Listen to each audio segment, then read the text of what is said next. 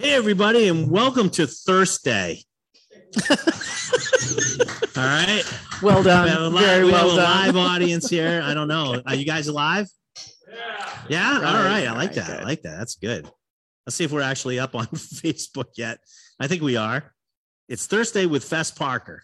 I think it's going to be a lot of fun tonight. Yeah. Liz is always great. Liz Cooper's here with us. She's the national sales director, correct? Do I have that right? Yes. Grand poobah of all Fess Parker wines.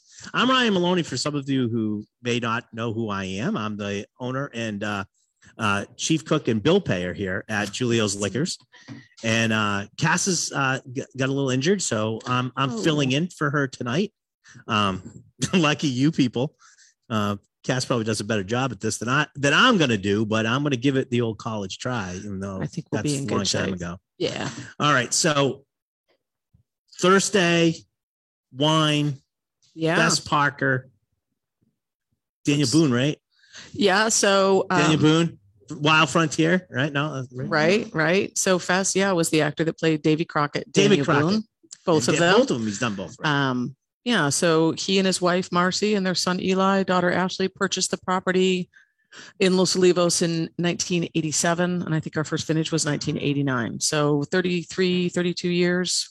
There's 9 grandchildren, 5 great-grandchildren, 4 great-great-grandchildren, all living and working on the property. So they're all picking grapes. It's, especially the little ones. Yeah. It is one big happy family. So this is, it certainly is a labor of love for their family. And they treat me like family. So I love working with them. But yeah, it's a 714-acre ranch, and we have some visual aids. I'm going to have to try not to do that for you guys to look at. But yeah, 714 acres in Los Olivos, 110 of it is planted to vine, and the rest of it is a fully operational ranch and farm. So we have horses, we have 80 head of Wagyu beef, we have heritage pigs, lambs, goats, mushroom caves, organic vegetables, fruits. There's a dog rescue. Old Yellow Rescue Ranch. The mushroom caves are now. They're not the fun ones. They're just. Oh no, I didn't mean that. Regular that's not even. Oh well, maybe I didn't mean that either. I don't want to say anything. I don't want to say anything. Wait, what? I didn't say that. It's not the fun. Is this being recorded? Yes. Don't worry. There's like no one watching us on the interwebs. On the interwebs. Yeah. So it is. Yeah, it's a wonderful property, and if you ever find yourself in the Santa Barbara area, it's please. I've got cards here. You can shoot me a quick email, and we'd love to have you visit. You can stay in the mushroom cave. Well, no. Not the, well, I can go look at good mushroom cave. Yeah, exactly. You probably have to bring your own good mushrooms. But yeah. Stop. I can help. You started it. Wait a minute. We're off Facebook now. Well, probably the mushrooms. All right, we get kicked off. So anyways, no, I'm just teasing you. Something we said. We did one time go and see how many swears they could bleep out at one given time without knocking us down. So I'll try to keep that down. Yeah, try to keep that down. Self. All right. But we're good. We got a good audience here tonight. We got like almost 20 people. We got 20 people here tonight. Awesome. And you want to go through a little bit about Fess Parker, and then you want to start drinking some wine first? What do you think? I think if we want to put the thing up here, I've got a little sure. We can do that. I think PDF for you guys to look at, just to give you a little bit of background. As to what we're about, what makes Santa Barbara so interesting. I mean, California, I think when people think of California wines, they think of Napa and Sonoma and those beautiful areas that produce wonderful wines. But Santa Barbara is a nice little hidden secret, and we've become more and more mainstream these days. We've gotten lots of press and accolades, and so pretty excited to share it. So that's the Upper Mesa there. So if you want to, is that you in the tractor? The last time I drove the Fess Parker van, I put a big dent in it. So no mechanical vehicles for Liz. I believe I'm eliminated from that. So this gives you an idea. This is the Fess Parker family. So you can see lots and lots of kids. In the center there is Ashley Parker and Tim. They're the 2 smallest in that giant group there. So that's the family. You can kind of keep scrolling through. I can see those kids eating more grapes than they're picking. Right. I don't know. That's what I might. And this is when you come visit. This is what you're going to see. We were going through a bit of a renovation. So when you do come visit, I'm just assuming everybody's going to come out to Santa Barbara at some point. We'll have a whole new tasting facility, which is very exciting. We've got our own little barrel room. Production is on the back side of that building, and then It doesn't look quite so high, but it's about 1,000 feet up is our upper mesa, and that's where you'll find the lion's share of the fruit. With COVID and stuff like that, have you guys used this time to sort of like go through and say, okay, let's start? Yes. Let's do this so now. We took the time to redo the tasting area because of where we're located. We have a huge outdoor space. And because there's very rarely bad weather, you can kind of have people tasting outside all year round. Good. So we put a tent outside and everybody's kind of outside doing their tastings there. We were shut down for a little bit, but really not too long because there is enough space for people to be separate. Everything is poured flights. They're reservation only. So it's a pretty safe. It's not the craziness that you would normally probably go through, right? But at least you could keep chugging along. Yeah, there's no standing in line at a bar, kind of waiting to get your and those days are pretty much over at this point. Everything now is just reservation only. If COVID's done anything, it's taught us to be a little bit more organized about how we do our tasting, so that I learned how to use a computer and oh my God. and do virtual tastings now. See, there you go. I know. I would think as much as I've used Zoom, I would actually know how to use it, but every time I knock myself off the screen, I forget the mute. Yeah. Everybody forgets the mute. I know. I've seen people with coffee mugs that they'll hold up and it says you're on mute. So when people I have one of those. They have to. Perfect. I run meetings. Way to go. Oh, thank you. And then I'm on mute and I forget. Right. Yeah. Exactly. All right. So as we move forward here, just a little bit about what we're doing. So in this time, we've always been looking to be good stewards to the land, good stewards to the community and the next generation. So for sustainability purposes, in 2020, we got our SIP certification, which means sustainability in practice. And what that is, and you can kind of scroll down here.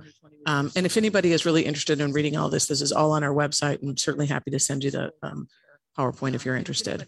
But if you go to the next one where it's got the little, and it's kind of hard to read. I was sort of interested in the natural pest control. It is really interesting. It is, and I will share a little bit about that, but this gives you what we're doing. It's not just vineyards. It's also about paying a livable wage, making sure everybody has access to insurance, that our water quality is correct, that we have the right packaging, that our carbon footprint is lowered. So it is a full stewardship sustainability. But it's also the people that you guys also deal with too. Correct. You're doing business with people that have sort of the same mindset. Right. So everything that we produce is harvested by hand. We focus on estate, but where we go off our estate, no bulk juice, no bulk fruit. So they're long-term contracts with like-minded vineyards. So Sanford and Benedict, for instance, which do a fair amount of organic, and then they have California Sustainable. Bien Nacido, which is SIP certified. Camp 4 Ranch, which was one of our original vineyard sites, is also SIP certified. So we kind of work the same thing with Fiddlestick. So most of those other vineyard sites that we contract with are long-term, and they are, again, philosophically like-minded. The natural pest control thing is pretty interesting. We release bug pheromones to confuse the nematodes, so there's no sexual activity in the vineyards with the nematodes. Saltpeter for bugs. Quiet, yeah, anyway. I know. I noticed how it was like sort of very nefarious. I know, but then we do this. I'm like, well, I think it's very interesting because of the very unique soil that we're in. It really creates this sort of sandy environment. So we don't have necessarily the phylloxera issues, but we do have nematode issues. So that's a great way to sort of do it without pesticides. And then when you visit, we have soundtracks of birds of prey. So if you're out in our vineyard sites, don't feel like you've got a duck. There really isn't a hawk or an eagle coming at you, but it just sounds like it. So yeah. Until there is one. Yeah. Well, there's that. There isn't one until there is. Until one takes you down.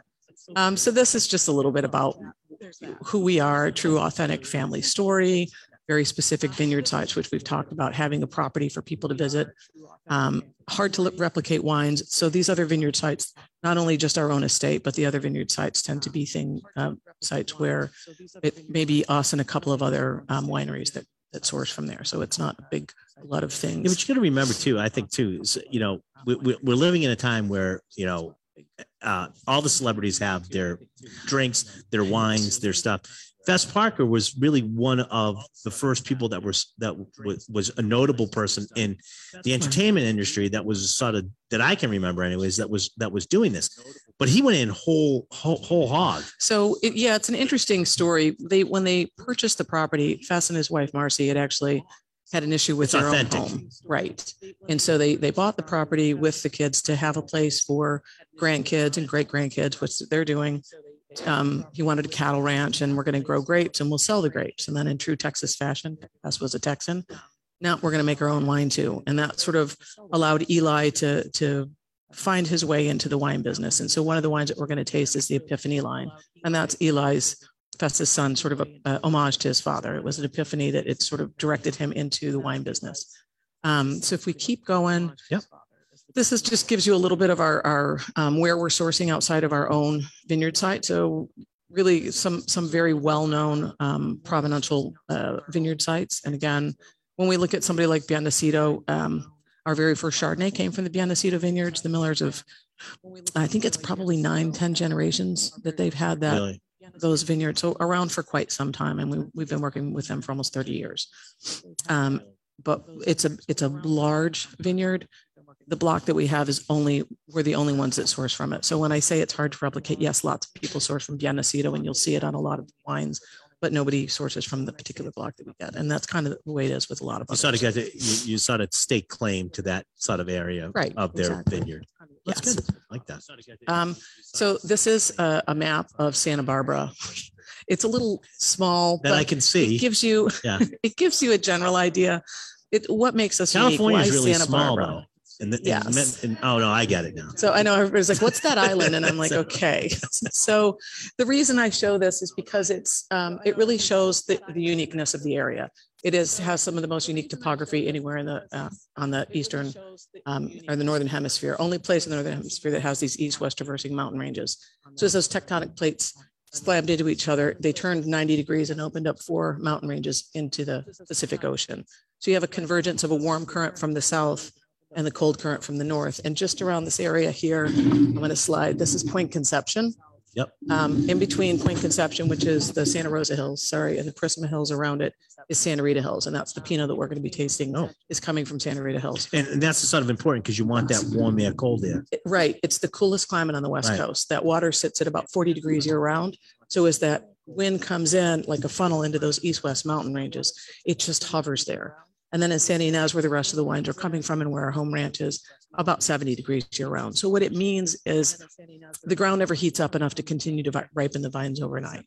So we're coming up with very balanced wines that hold their structure. We're not racing for respiring acidity. So you have very aromatic noses, but then great structure on the back. And that's a lot of problem with a lot of California, I'm doing a generalization. Sure. A lot of California wines, you talk about like the overripe fruit. You talk at the fatty wines, flabby wines, because they're growing grapes rather than stressing vines. Right, and because of not to go on a climate change topic, but as it's getting warmer, it's very hard to find that just perfect time to be able to get the grapes to be ripe where they don't overload in sugar and then lose all their acid. So because we have these big diurnal temperature shifts where it's very cold at night and warm in the morning, we're able to have a little bit longer hang time and a little bit more balance in the wines. Get structure. So really unique topography, exactly, unique climate. And then the next one is the most unique soil anywhere in the world. And I brought some. So it's the largest deposits of diatomaceous earth anywhere. So if you're more than welcome to come and just don't throw it at each other, and please don't lick it. It's diatomaceous earth. You're not supposed to lick it? No? Yeah. I know I've been places people are like, "Oh, can I lick it?" Like, well, you can have it now. No one else wants. All right. I just don't want to take it home. Did you go like, that's now your piece? Exactly. I feel like I'm wearing a helmet. Sorry here. So yeah, it's, if you're not familiar with diatomaceous earth, it's a ancient sea exoskeletons, phytoplankton, diatoms compressed over millennia in sand. And what it does, it's got this beautiful reflective quality. These are 400-meter thick blocks all through the Santa Rita Hills and in the base going into Santa Ynez. And it's used when you grind it up in the Southwest. People will put it around their house to keep scorpions out because it's very sharp. So it tears up the exoskeleton. So it's like a natural pest control for us. And it's quite high in mineral. So when you taste the wines, and I promise we're going to taste them in just a second, there is a line of minerality that runs through all of the wines from Santa Rita Hills all the way through Santa Ynez. And I think you'll notice this sort of briny sea spray, organic minerality that's in all of these wines. And diatomaceous earth is used in like swimming pools. Used, yes, used for filtration. By the way, who watched Reacher? Did anybody watch Reacher? Right. Diatomaceous earth. I'm gonna have to look it up. Did it? Came up. It's part of a clue. I'm just saying. You know? Right. So it's definitely it really gives us something. We've had people come from Burgundy, from Chablis, from Champagne, and see this and think that that's, wow, it looks exactly the same. The difference is this is silica and that is limestone, so calcium. So it feels the same. This is a little bit lighter. But yeah. But how does it lick? I mean, you know, it smells like the ocean. Right? So I would say people it's probably are just salty. A little weird. Oh, all right. Sorry guys, but sometimes it just really is. So we're going to go ahead and start with the Grenache Blanc. And this is our home ranch. This is Rodney's vineyard. So the green, yellow here, that's the main road. That's Fox and Canyon Road. The green on top is our Riesling. And then, excuse me, there's some Chardonnay on the yellow side. And then it's almost 1,000 feet straight up to our upper mesa. And this is a natural mesa. So when you're standing where the red is, that's Syrah, and you're looking out, Point Conception is directly behind you, and the San Rafael Mountains are right in front. So if you go ahead. So it's like triangulating. There's much prettier pictures. So this is our original Riesling at the base, and then keep going. Voila. So that's the upper mesa. So if you're standing, that's Syrah right there. You're looking at the San Rafael's, the Grass Mountain, and behind you is Point Conception. So you have ocean breeze on all three sides. So it's this natural mesa that's very dry and arid with these cool breezes that run through. So this is the Grenache Blanc. If you see that tree that's kind of leaning slightly sideways right in the center there, yep, that's the Grenache Blanc right behind it. So we grow a plethora. I've always wanted to use that on a show. A plethora. A virtual cornucopia. Yes, a cornucopia. I'm going to start talking about badges here in a minute. Here we go. So yeah, we grow a lot of very, very different varietals here. But because I mean, you know, we've most of the people I think here, these are wine people. Right. They wine a lot, and they usually have like Grenache. They have red Grenache. I mean, so they've white. Blanc is a little bit different than most people say. So Grenache sort of it comes to fruition the same way that Pinot Noir, Pinot Gris, Pinot Blanc, all the same vine. It's a mutation of the fruit. Grenache is the same way. Grenache Noir, Grenache Gris, Grenache Blanc. So same vine, but mutation of the fruit. So here, this is the actual Grenache Blanc. I'll let you guys kind of taste it before I tell you what I think. And of course, you're going to hear what I think. But I want you to sort of smell it and get a good taste of it, because I think for me, what's on the nose and then how it translates to the palate is just, it's lovely and surprising. And what's on the nose and then how it translates to the palate is just, it's lovely and surprising. I like that. The nose on this is really very, very interesting. It's a little petrol-y, right? Yeah. And it's got this, to me, it's chamomile. It just reminds me of that sort of chamomile note. Right? Yeah. And they make a tea out of that stuff, don't they? That's what I've heard. Yeah. And they make a tea out of that stuff, don't they? So what do you guys think? Yeah. This definitely has some minerality to it too. Right. Like serious time. I think all of the wines you're going to find it, but to me, I think this is one of those wines that it comes through so clearly. I mean, it's almost like a briny, salty. Yeah, you get that sharp grape, almost grapefruit tone to it, but then you get that sort of that's like stony feel to it. This is like I don't want to say like licking rocks, but it is get that little bit, you get that little you know, get that little bit of stoniness. So it's got this beautiful bright acidity to it. Right. So when you take on the nose, it's quite the aromatics are really mature. You're not having to struggle to get the nose or the bouquet from this wine. And on the palate, again, that little bit of grapefruit, to me, it's almost like an unripe peach. It's got that briny, salty mineral in there. It's just a hint of like candied ginger right there in the middle. And then it's salty and it's clean and you're salivating and you're ready for that next bite of food. It's a great the food next sip wine. of wine. To me, this is a seafood wine from start to finish. I would eat caviar every day of my life if I could afford it. This is a caviar wine. It's an oyster wine. It's a wine for mussels or scallops or anything that's got a little bit of liquor to it. I think it's just, it's got that beautiful brightness on the back end that carries it through to the I think it's very, not typically what I think California-esque. Not at all. No, I'm immediately on the nose. It took me back to France. Yeah, it is bone, like in the bone area, like, so having some of these, like, these mineral flinty sort of, whites that sure. that have happen there. And, I feel like it's, if you compare it, if you've ever had a Grenache, has anybody had Grenache Blanc from another California producer? So to me, they tend to be quite viscous. They tend to be heavier and richer. And not that they're out of balance. This is not thin, though. This is not. No, like, it's not. But there's a tension on the palate with this wine. It's quite linear and racy. So to me, you don't get that heavy, fleshy roundness on your palate. It's just goes straight across and still has a nice long finish to it. And that freshness and that acidity and that lift is something that I think is quite unique, not only to our vineyards, but to Santa Barbara and our specific area. What do you guys think? I think that's winemaking as well. You guys think of this one? Yes? No? Yeah, good. Yeah. I mean, but I think, and sometimes it's difficult when, we're sitting here doing a wine tasting and we're trying this. And I think what you have to start doing when you do that, though, is start thinking about what you just said. Is thinking about having this with some with some shellfish, with some seafood. You almost have to think of what you're having it with. I don't think this is really one that I'm going to, I'm not backing on the, knocking it back on the porch, because I think this one would complement food so well. Yeah, I don't, it doesn't strike me as like a quaffing wine where Right. I'm going to sit out on the patio. I mean, all right, if I have to, I will. But it's not really, to me, it's a wine that's just going to express itself so much better with food. I think it's one of those wines that really raises up the eating experience. And you bring up a really valid point.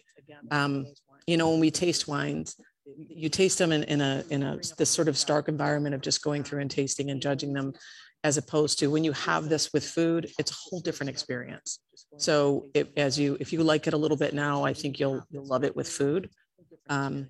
It's not your, The problem not doing it the other way, like I personally rather do it this way, because I'm only experiencing the wine. Sure. And so I'm remembering the wine, I'm tasting the wine, I'm getting all of its subtleties when I'm doing that.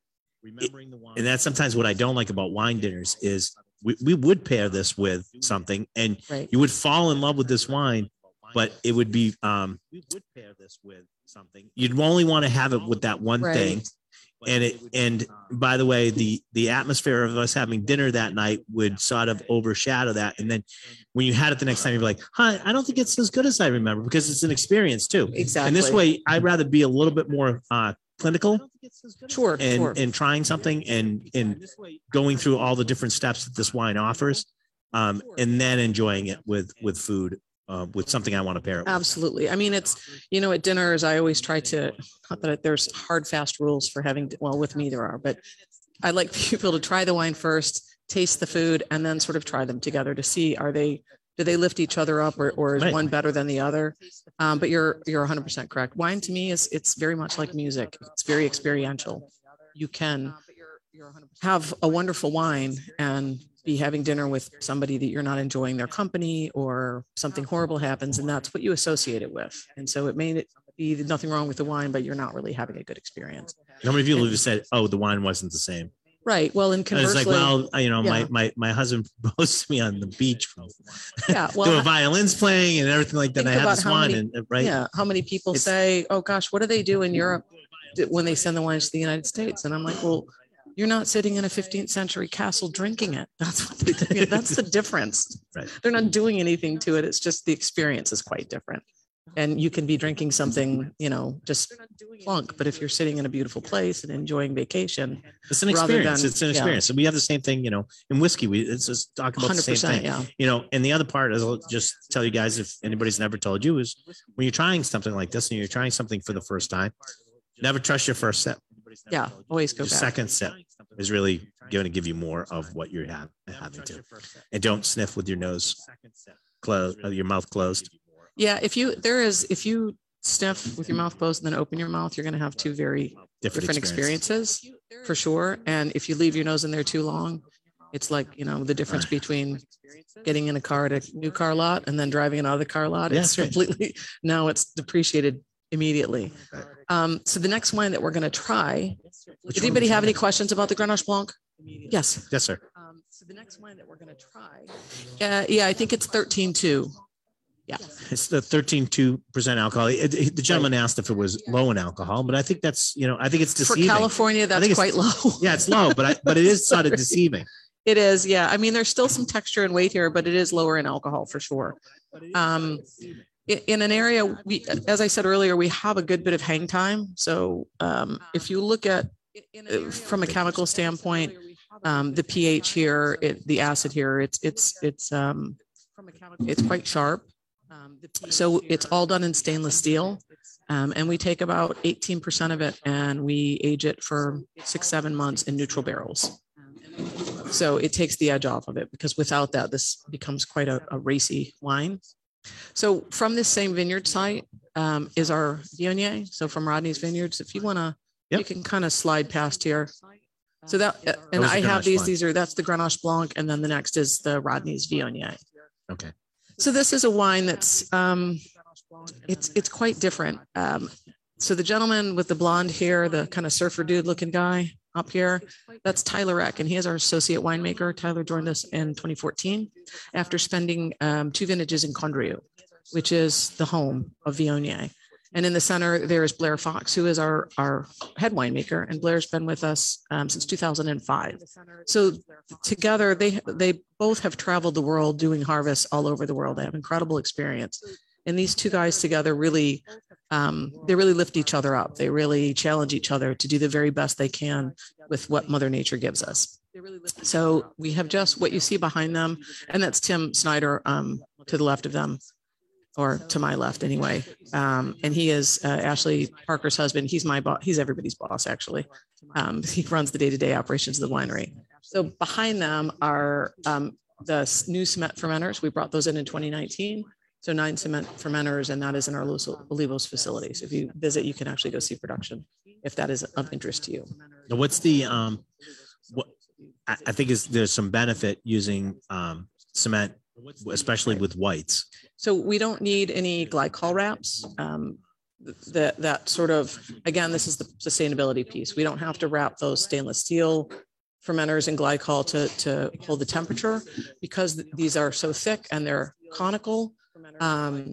We don't have to worry about the temperature. They're all maintaining a very low temperature. There's less to interfere with the actual. So if you did stainless steel, you'd have to do that. You'd have to sort of wrap. You'd have to have, because you, even in a cool climate, the wines, the grapes heat up during fermentation. That process of fermentation heats things up, and so in order to maintain, so it doesn't get too hot. And that cement. The cement is still like a neutral yes, it's not vessel. Adding anything to it at all. Correct. So for me, again, this is it's a big wine. I think it's very, very aromatic. Very much so. I smelt that about back here. Very, very aromatic. But again, there's great acidity on the, sorry, I keep forgetting I got this thing on. You'll get used to it. Right. By the time we're done, you'll be fine. To me, again, there's bright acidity here. You're salivating. I think sometimes people think, well, I don't really get that. Take a sip, tilt your head forward, and see how quickly your mouth fills up with saliva. There's a great deal of acidity here. There's great structure on this wine, but again, there's depth. There's this beautiful sort of orange oil fruit up front. And then we'll kind of. I get orange, and then I also get like, if the other one was that sort of that grapefruit citrus, the grapefruit citrus, I almost get the. You have like canned grapefruit in the light syrup. There's that flavor that it has, that this has, and just at the finish of this, that's sort of really, really cool. Yeah, it's a little bit more stone fruit to me. Yeah, there is. People liken it to, and I am not a Fruit Loop eater, but I'm told that there is that sort of candied Fruit Loop note to this. I'll just take. I'm going with the canned grapefruit slices. Yeah. No one can tell you what. Like we're giving you very general sort of terms. You're always going to associate when you taste something. You'll associate it with something that you've had or or maybe you haven't, and you're just saying, I'm getting this flavor and I can't describe it.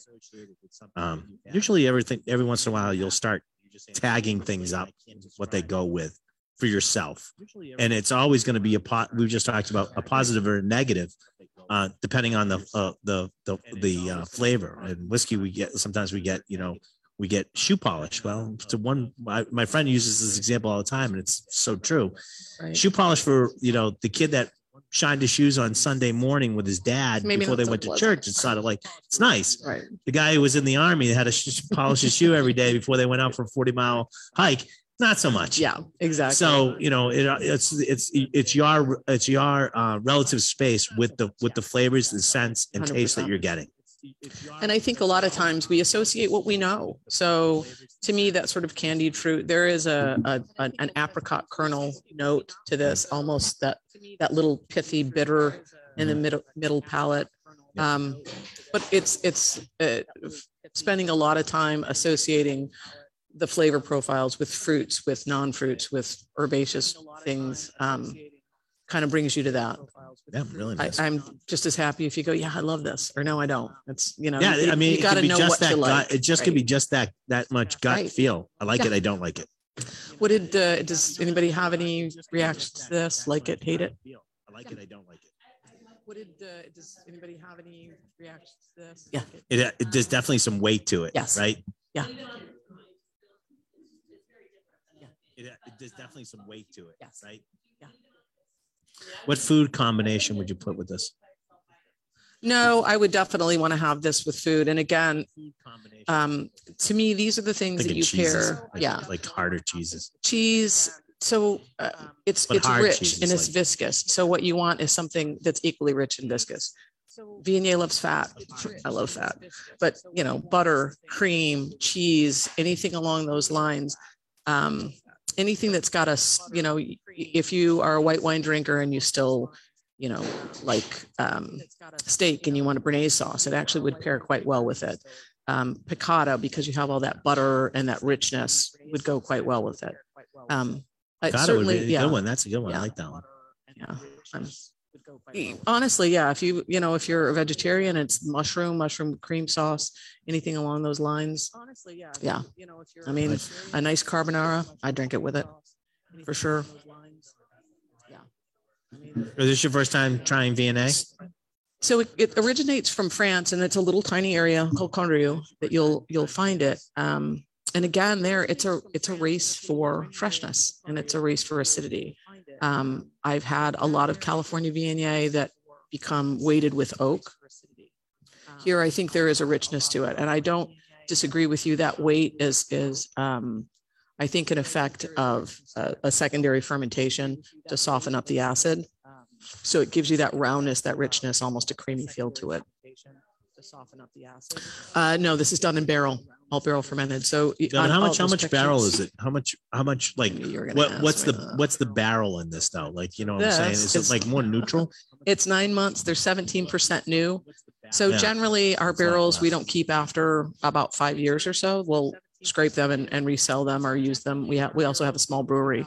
So part of our going back to that sustainability piece, we take the spent grains from the brewery and combine it with the skins. And that's what we finish our cattle with. So lower methane emissions between 10 to 15%. So nothing. And they're happy. They are very happy. Yeah, very happy. So very happy cattle. Yeah, nothing is wasted here. But again, I think because of that barrel fermentation, and these are all French oak barrels, so 228-liter classic Burgundy barrels here. Yeah, so it's only about 17% new, but it does go through that secondary fermentation. It's a chemical reaction that takes a malic acid, which is like the bitter green apple acid, and converts it into a lactic acid, which is a milk acid. Buttery. So rounder, softer, right. So here, when I talk about things being done by hand, this is the triage. The clusters come in late at night, early in the morning when it's very cold. They pull anything that doesn't belong. If we're doing Pinot Noir, then they're going to pull clusters for the whole cluster piece of it. When we get to the Pinot Noir that we're going to have here, which is a Clone 115, it's about 30% whole cluster. And then the next, if you flip to the next one, then it goes through a destemmer, which is that big diame machine back there, and it shoots it through, and then the berries come out, and it hits on, it's called a shake table, and it's exactly what you think. It shakes And you can see if there's any jacks or petioles or things that don't belong. And we have 3 people that stand there and they pull it off. And that's it. And then they go into either nothing is crushed. So they'll go into either open top fermenters or the cement fermenters, or yeah. It's just they're using weight, just the weight to crush. Yeah, so we do. We have those 2 pneumatic presses. If you go to the back one, next one up. Next one. No, other way. Sorry. I'm sorry. The other back there. There you go. See. Oh yeah, I see. There's those 2 pneumatic presses. So nothing is crushed. We can set it for a very gentle press, and then that's free run juice. And we don't do an extra press for anything else because everything is going to the cattle at that point. So you can kind of skip through. So now we're changing gears in a big way. So that's the punch cap. Does everybody know what punch cap is? So as fermentation settles, it pushes the skins, the pips, all of that to the top. And what we need is exposure to the skins to give it color. So 98% of grapes bleed clear. You get the color from the skin.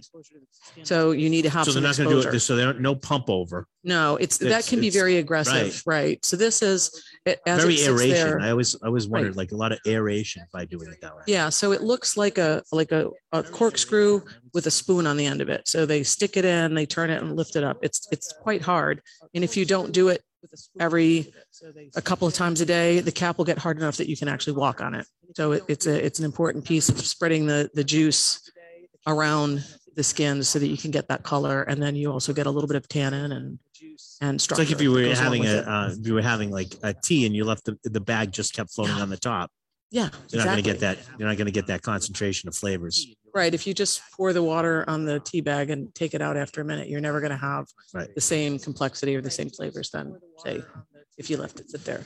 So we can go to the next. The next one. Okay. And this is Santa Rita Hills. This gives you a quick map of Santa Rita Hills. Ashley's Vineyard. This is named after Fess's daughter, Ashley, is right there at the top. And then if you go to the next slide is the plant map. So just to give you an idea of what you have here, this is Pinot Noir, California, Santa Barbara, Santa Rita Hills, Ashley's Vineyard, 1 block, single clone, 115. So that's right down top, to just that top corner. That's this one right here. And if you go to the next slide, it's much prettier. That's it. Yeah, that's a lot prettier than that. Wouldn't you rather look at that? Yeah. So I don't like topography maps when I can look at something like that, right? So interesting. There's this sort of gray clay that sits on the top end. And as you get down the bottom, you can see on the bottom vineyards, it's just all sand.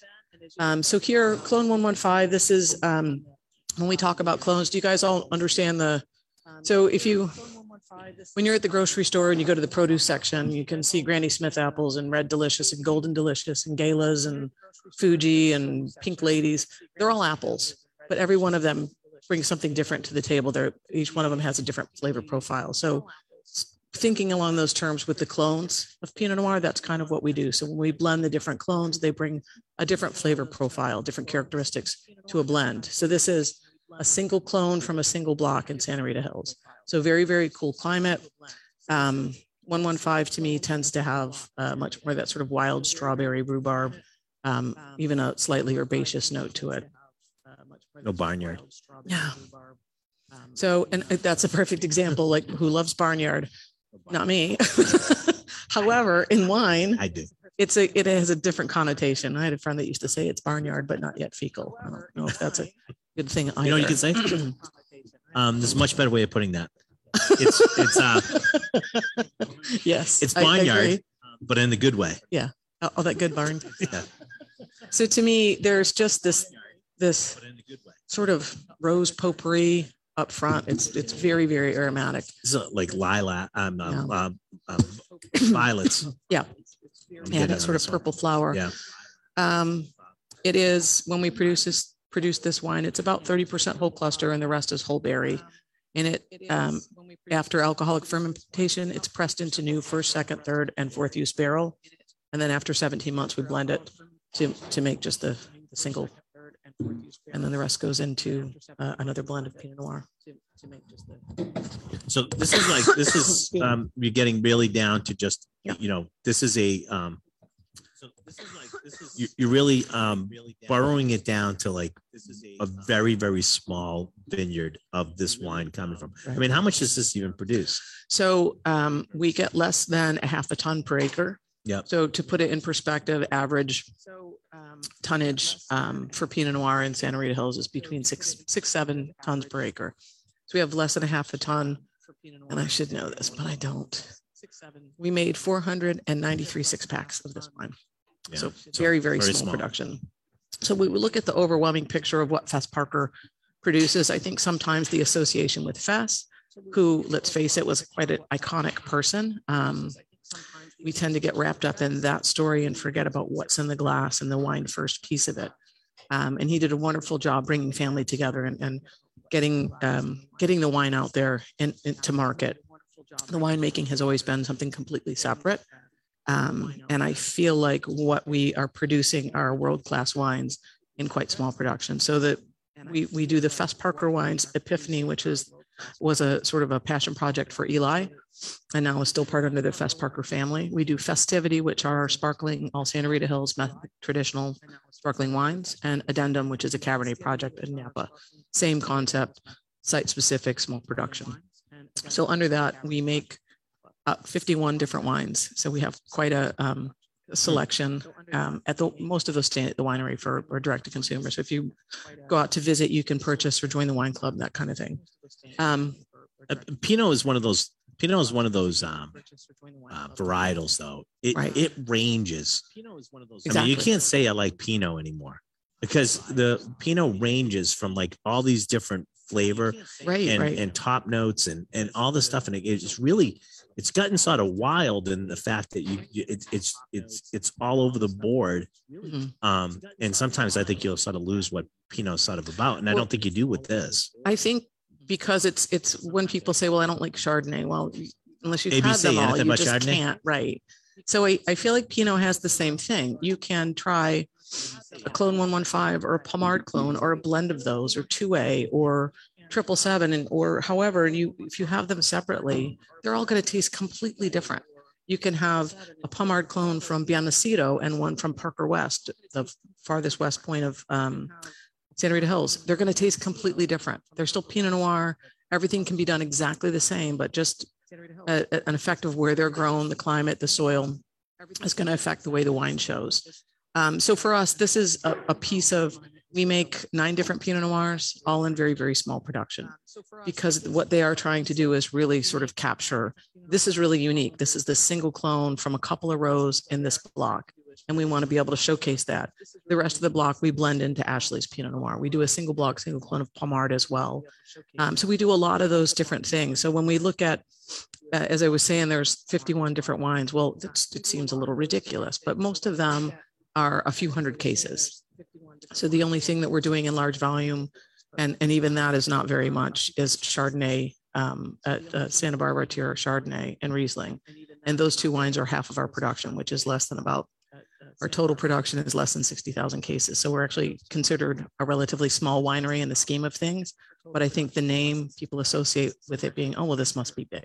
Yeah, it's quite small. Well, because you're making a whole bunch of small wines, little tiny, yeah. So when you're dividing what you're doing up into very small segments, right? So there's 500 cases here and 200 cases here and 100 cases there, and so it gives an opportunity to really take what Mother Nature gives us in the best way that we can and produce the best wine that we can, and really showcase those clonal selections, the soil, the climate, where it's grown, that kind of thing.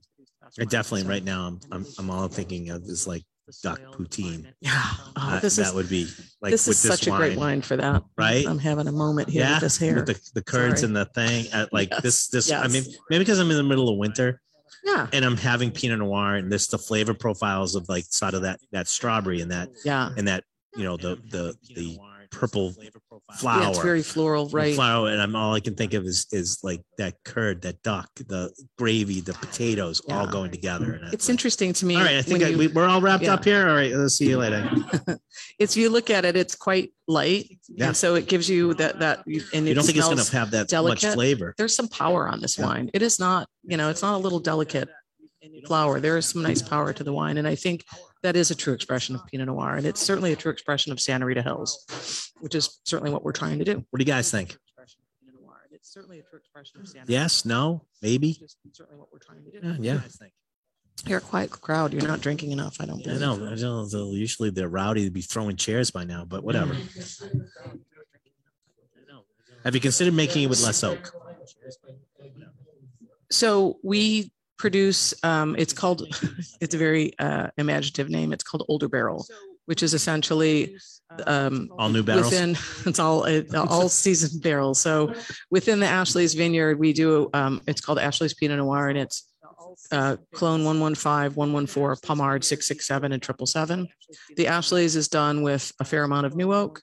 And then we take the best of those seasoned barrels, so neutral barrels, essentially. And that's bottled as Older Barrel.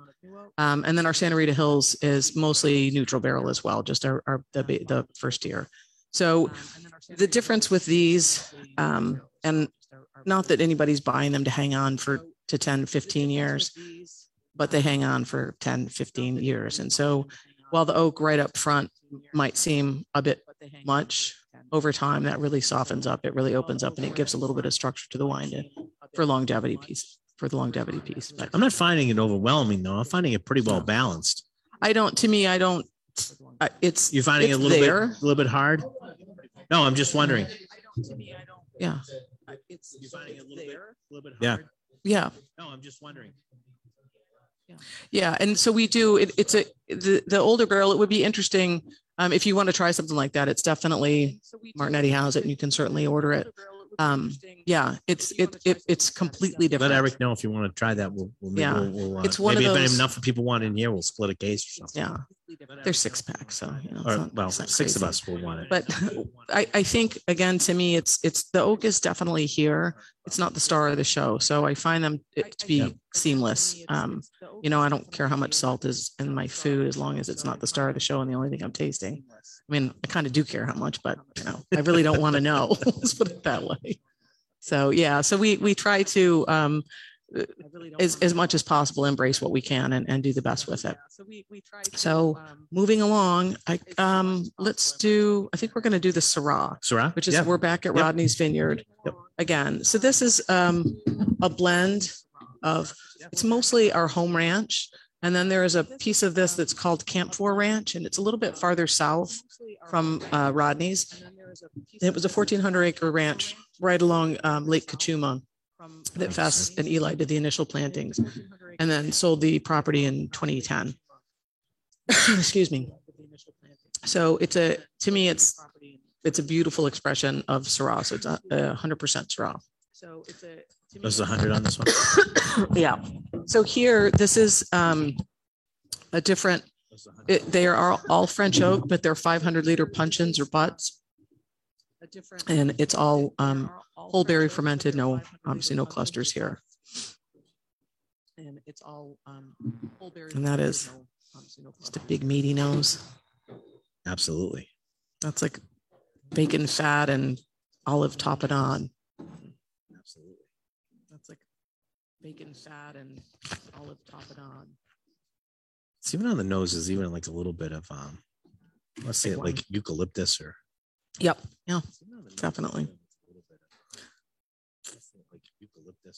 I almost get that on the back end of it after you swallow it. There's that little minty herbaceous quality to it. I almost get that on the but it's ton of red fruit, and then you get that. Right. So it drops into it, which is so Syrah is one of those grapes, one of those bunches that you get both black and red fruit. So you'll tend to get some very ripe grapes on the outside of the cluster and less ripe on the inside. So it kind of gives you that sort of high tone cherry and then blackberry, black raspberry style of fruit set. So quite different. And then black raspberry style. It's definitely really seriously whiffs of meat on the nose on this thing. Really seriously. Yeah, there's sauvage, as they like to say, but to me it's that sort of bacon fat and kind of Italian sausage and fennel thing. I swear to God, I ate before I came here, but all I talk about, I feel like all I'm talking about is food. but you know, I Yeah, but now I associate know- with what now I I- know, and that's, you know, I'm not one to miss a nice meal. T-bone with this thing. Yeah. Yeah, this is a wine that will, you know, there's the tannins are here. They're not oppressive to me. They're there. It's a little chewy, but it's not oppressive. I think it just holds the wine It's together. not drying your mouth certainly- out or anything like that. No, but you know.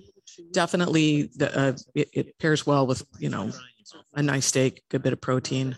To me, this is, you know, you can have short ribs and a little ragu and all the good stuff. To me, this is, you know, so this is again from our. This is not a diet wine. No, I don't But think any of these are. these I are, got to though. tell you. Well, like with the first one, you know, with the Grenache Blanc, I'd maybe be fairly good in having some, you know, maybe some seafood or something like that. But it'd be drowned in butter, I think. So maybe not. Listen, you know, I think everything's good in butter. So our last wine of the evening, I think we're going back to Epiphany. And I think this is just a really unique blend. So this would be what we would sort of consider our Santa Barbara Côte d'Aron, if you will. So all from that Upper Mesa. It's 40%. Mourvedre. Yes, I was like, what is it? Yes. It's 40% Mourvedre. There's 27% Cunoise, 26% Cinsault, and the remainder is Grenache. And so that's, again, it's all from our Upper Mesa, from a SIP certified vineyard. It's quite different if you have not had these varietals. Mourvedre is a very tannic grape. It is quite powerful. It does have some nice floral notes, but it tends to be that meaty, rich. Yeah. You know, it's the grape of Bandol. So if you're familiar with that area of Provence, thank you. And then Cunoise to me is a little bit reminiscent, even though it's in the Rhone and you'll find it in Sablé and that part of the Southern Rhone. It's a little reminiscent of Gamay. It can be really juicy and bright and thin-skinned, and it can start during fermentation. This will get a little bit of what we would call carbonic maceration, in that the fermentation will start inside the grape, so you get less skin tannins and a lighter style, almost a bubblegummy note to it, or a banana skin note to it. And Cinsault will do the same. And then Grenache, again, big, tannic, rich wine. So it's an interesting blend. Liz, can you pass me one of those other glasses over there? I can do it. Thank you. Yeah. I got a funky. Uh-oh. It happens. Did you get the special glass? I get the special glass. There we go. And here again, so whole berry and then 500 liter punch and turbot. And here again, so whole berry and then 500 liter punch and turbot. I think it's quite different. It's not your typical Côte d'Aron blend. I think No, but quite different. It's not your typical. I don't know. To me, there's that sort of lavender herbs de Provence right up front. yeah, And then there's that kind of a, I don't know, black raspberry. You can kind of feel the tannins on the side of your mouth. Yeah. There's a very little bit of Grenache here, but that certainly is reminiscent of Grenache. And this, to me, this is, I could think of a number of things to have this with. Any kind of goose or duck. You could, mushrooms, I think, like wild mushroom ragu, things along that nature. Anything that's got that sort of earthy quality to it, or gamey quality, would pair really well with this wine. ratatouille. Yes, and not the mouse, the actual Not the mouse. stuff. Stuff. Yeah. Well, the mouse. It depends. I don't know. That's how hungry I am. Well, we've done nothing but talk about food. That's so there right. you So go. why not? So quite different than the Syrah. I think a lot of times people think of Rhone blends as being Syrah based, and this is sort of the complete antithesis of it. So if you have Syrah left, and it's okay if you don't, but if you can go back and forth. Just that occasion. So if you go back and forth a little bit, you'll notice, to me anyway, there's that meaty texture, but Syrah, the acid on Syrah tends to work its way around and really just hover at the roof of your mouth. Whereas here, you can sort of feel the tannins on the side, and it's kind of straight back on the palate. The mouth feels quite different on the two. There might be some similar earthy aromatics, but the mouth feel and the start to finish, I think are very, very different with these wines. mouthfeel. What do you guys think of that one? Start to finish. It's a quiet crowd. I feel like you guys are like taking a test or something. Oh, we're not going to grade you later. Tell them about the test? Yeah. Oh. Tell me every word I said. Yes, backwards. You got some yeah, vanilla, there is a like vanilla character bean. to it, and it's not. I hate to keep cheating, but it's really best rather than I make this stuff up. Yeah, it's all French oak. Yeah, but it's 19 months in puncheons, the but tannins and the vanilla. Yeah, I think there's just yeah. Oh yeah, for sure, it's coming from the oak. Yeah, but it's definitely there. There is that sort of. Yeah, I would agree with you. For sure, it's coming from the oak. All right, just out of curiosity, I like doing this sometimes. Just out of curiosity, so okay. All right, just out of curiosity, I just want to know like your favorites tonight. All right, so how about the Grenache Blanc? I want to know like your favorite, right? All right. I'll that was the first one. I'll do it this way. First one. I'll do it this way. You can vote for more than one, but I just sort of want to know where you're sort of coming from. That was the first one. I'll do it this way. I'll do it this way. Yeah, we'll do. You can say which ones you like to make. I just want to get it sort of a. I always like seeing like because these are so very different wines, and you know, life is boring if we only liked one wine. We'd have one red and one white upstairs, and our jobs would be super easy. But they're not because everybody likes something. Everybody likes something different. One, and then two. But they're not. It depends on what you're doing and what you're feeling or your mood that you're in of what you're going to drink. So, even with something that doesn't hit you right off tonight is one of those things you'll have something you go, remember that wine we had? That would have went really well with this. Yeah. And you sort of hark back because it's all about, creating that library in your head of all these different flavor profiles and these different flavors that you're tasting. And it also helps you build your vocabulary, but you never, very few people in wine or in whiskey or anything like that like the same thing that they started with because your palate changes and what you feel about it. And the more stuff you try and, you might still have a favorite that you go back to every now and then, but it's like, your palate matures. It changes. Just like it changes. Food, you don't eat the same thing you ate when you were 7. That's right. So, I don't drink the same thing I drank when I was 7. Why wouldn't I eat this when I was a kid? Yeah. like, why wouldn't I eat this? As I'm munching on Brussels sprouts last night. Whatever. The Grenache Blanc. I'll start all over again. Which one? Do you guys like that one? Okay. I just got quite a few hands up on that one. The Viognier. So if anyone has Viognier in their glass after you've had these, you should go back and try it. It's quite. I might have been the only squirreling wine away here, but it's interesting to try. There's something to be. I know. It's usually a lost cause is why that she didn't tell you because usually you go like, hey, by the way, you might want to save that, and you go like, save.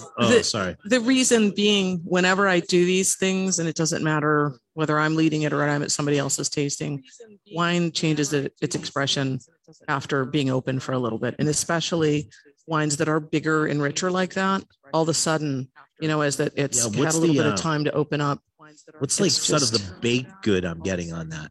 Oh, it's brioche. I mean, that's definitely like a biscuity brioche note. Yeah. I have some left in my glass. You're welcome to rush the stage later and smell it and try it.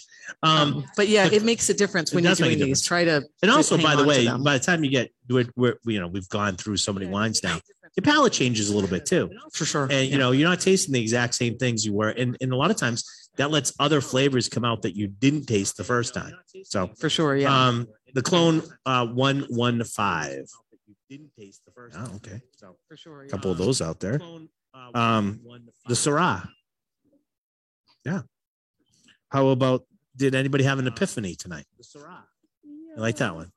There might have been an epiphany on the epiphany. I love that you guys like that. It's a different wine. And that's not a mainstream wine. No, and again, it's same thing with Grenache Blanc. When you get it in someone's glass and they have a chance to taste it, it's like, hey, you want to try Grenache Blanc? Yeah. Probably not. But once you taste it, it's a completely different feel. So yeah, I tickled. So I don't feel like we had a stinker in the bunch. they all appeal for different reasons and different things. I try not to do that, but yeah, I'm not going to really try people on junky stuff. So, although I will put out, if anybody's interested, I plan on eventually doing a whiskey tasting, and it was supposed to be the pleasure and the pain. It was going to be really good stuff, and then really, really, really bad stuff. And then it became, now it's called, I've retitled it in my head. It's called The Pain and the Pain. Oh. And so if you want to try some really bad and interesting, yes, if you want to really try some real, I'm going to do this one night. What's that?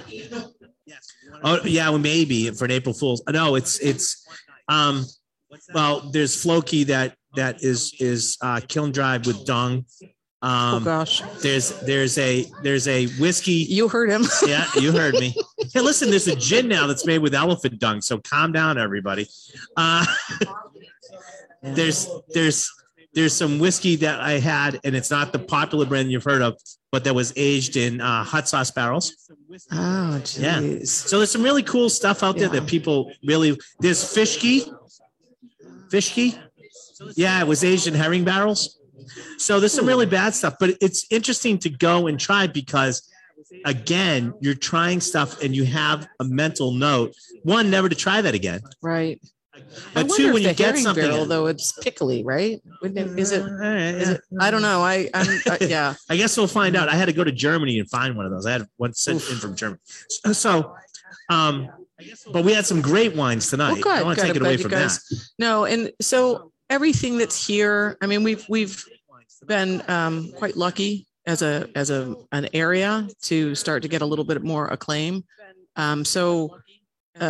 If you are interested, these guys have we have some of the scorecards up here on the wines. Yeah, so you can we do. See, which is sort of neat to go accolades through. There. You can scroll through the rest of. I don't know what else is up on that thing. So one of the things, decanter. Oh, this is a decanter one. This is the first year that we've ever submitted wine to decanter, and of their top Pinot Noirs, we had 4 of them and all the top scoring. So I'm like, that's pretty good. I didn't make the wine, but I'm going to take credit for it anyway. Why wouldn't you? Right. As you scroll down, you can kind of this is the Epiphany. And the Syrah. So these are just the recent praise. So it gives you, and they're here as well. If anybody wants to grab one of those, and these are all up on the site too, right. FessParker.com, I'm assuming. It is. So if you go to the website, on the index to the top left, if you click on that, makes a really good dry Riesling, by the way, too. Fess Parker. Yes, and they the only people that have any of that one that's up there is Martinetti. They have a little bit left of it. Okay. That's our wholesaler for those who don't. Yeah, so it's a beautiful dry Riesling. We make an off dry Riesling. It's a little less. The dry is really nice. I like the dry. Yeah. A little less than 2% residual, and then the dry is completely dry. But I'll leave my cards here. The website's fessparker.com. If you click on the index, the trade portion will come up, or there's a shop portion. Both have tech sheets and all the information. There's videos, there's maps, you name it. So anything that you would possibly want to know about the winery is there. Now, I want to thank you very much for coming tonight. Yeah. Thanks to Liz. You didn't play the soundtrack when I came. Oh yeah, hold on. That's what I'm looking for. Was it that one or is it this one? Probably. That's probably suits you a little bit more. This is probably the real one. You're killing me, Smalls.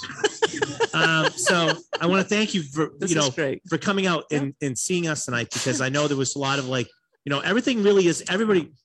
I know we got rid of the mask mandate here in Westboro right now, but everything's really not open up, and a lot of this, people from the wineries and distilleries and stuff like that are really not traveling the country that much. So we really appreciate you coming down to see us. I appreciate you having me. And trying these great wines. My husband appreciates you having me. Yep.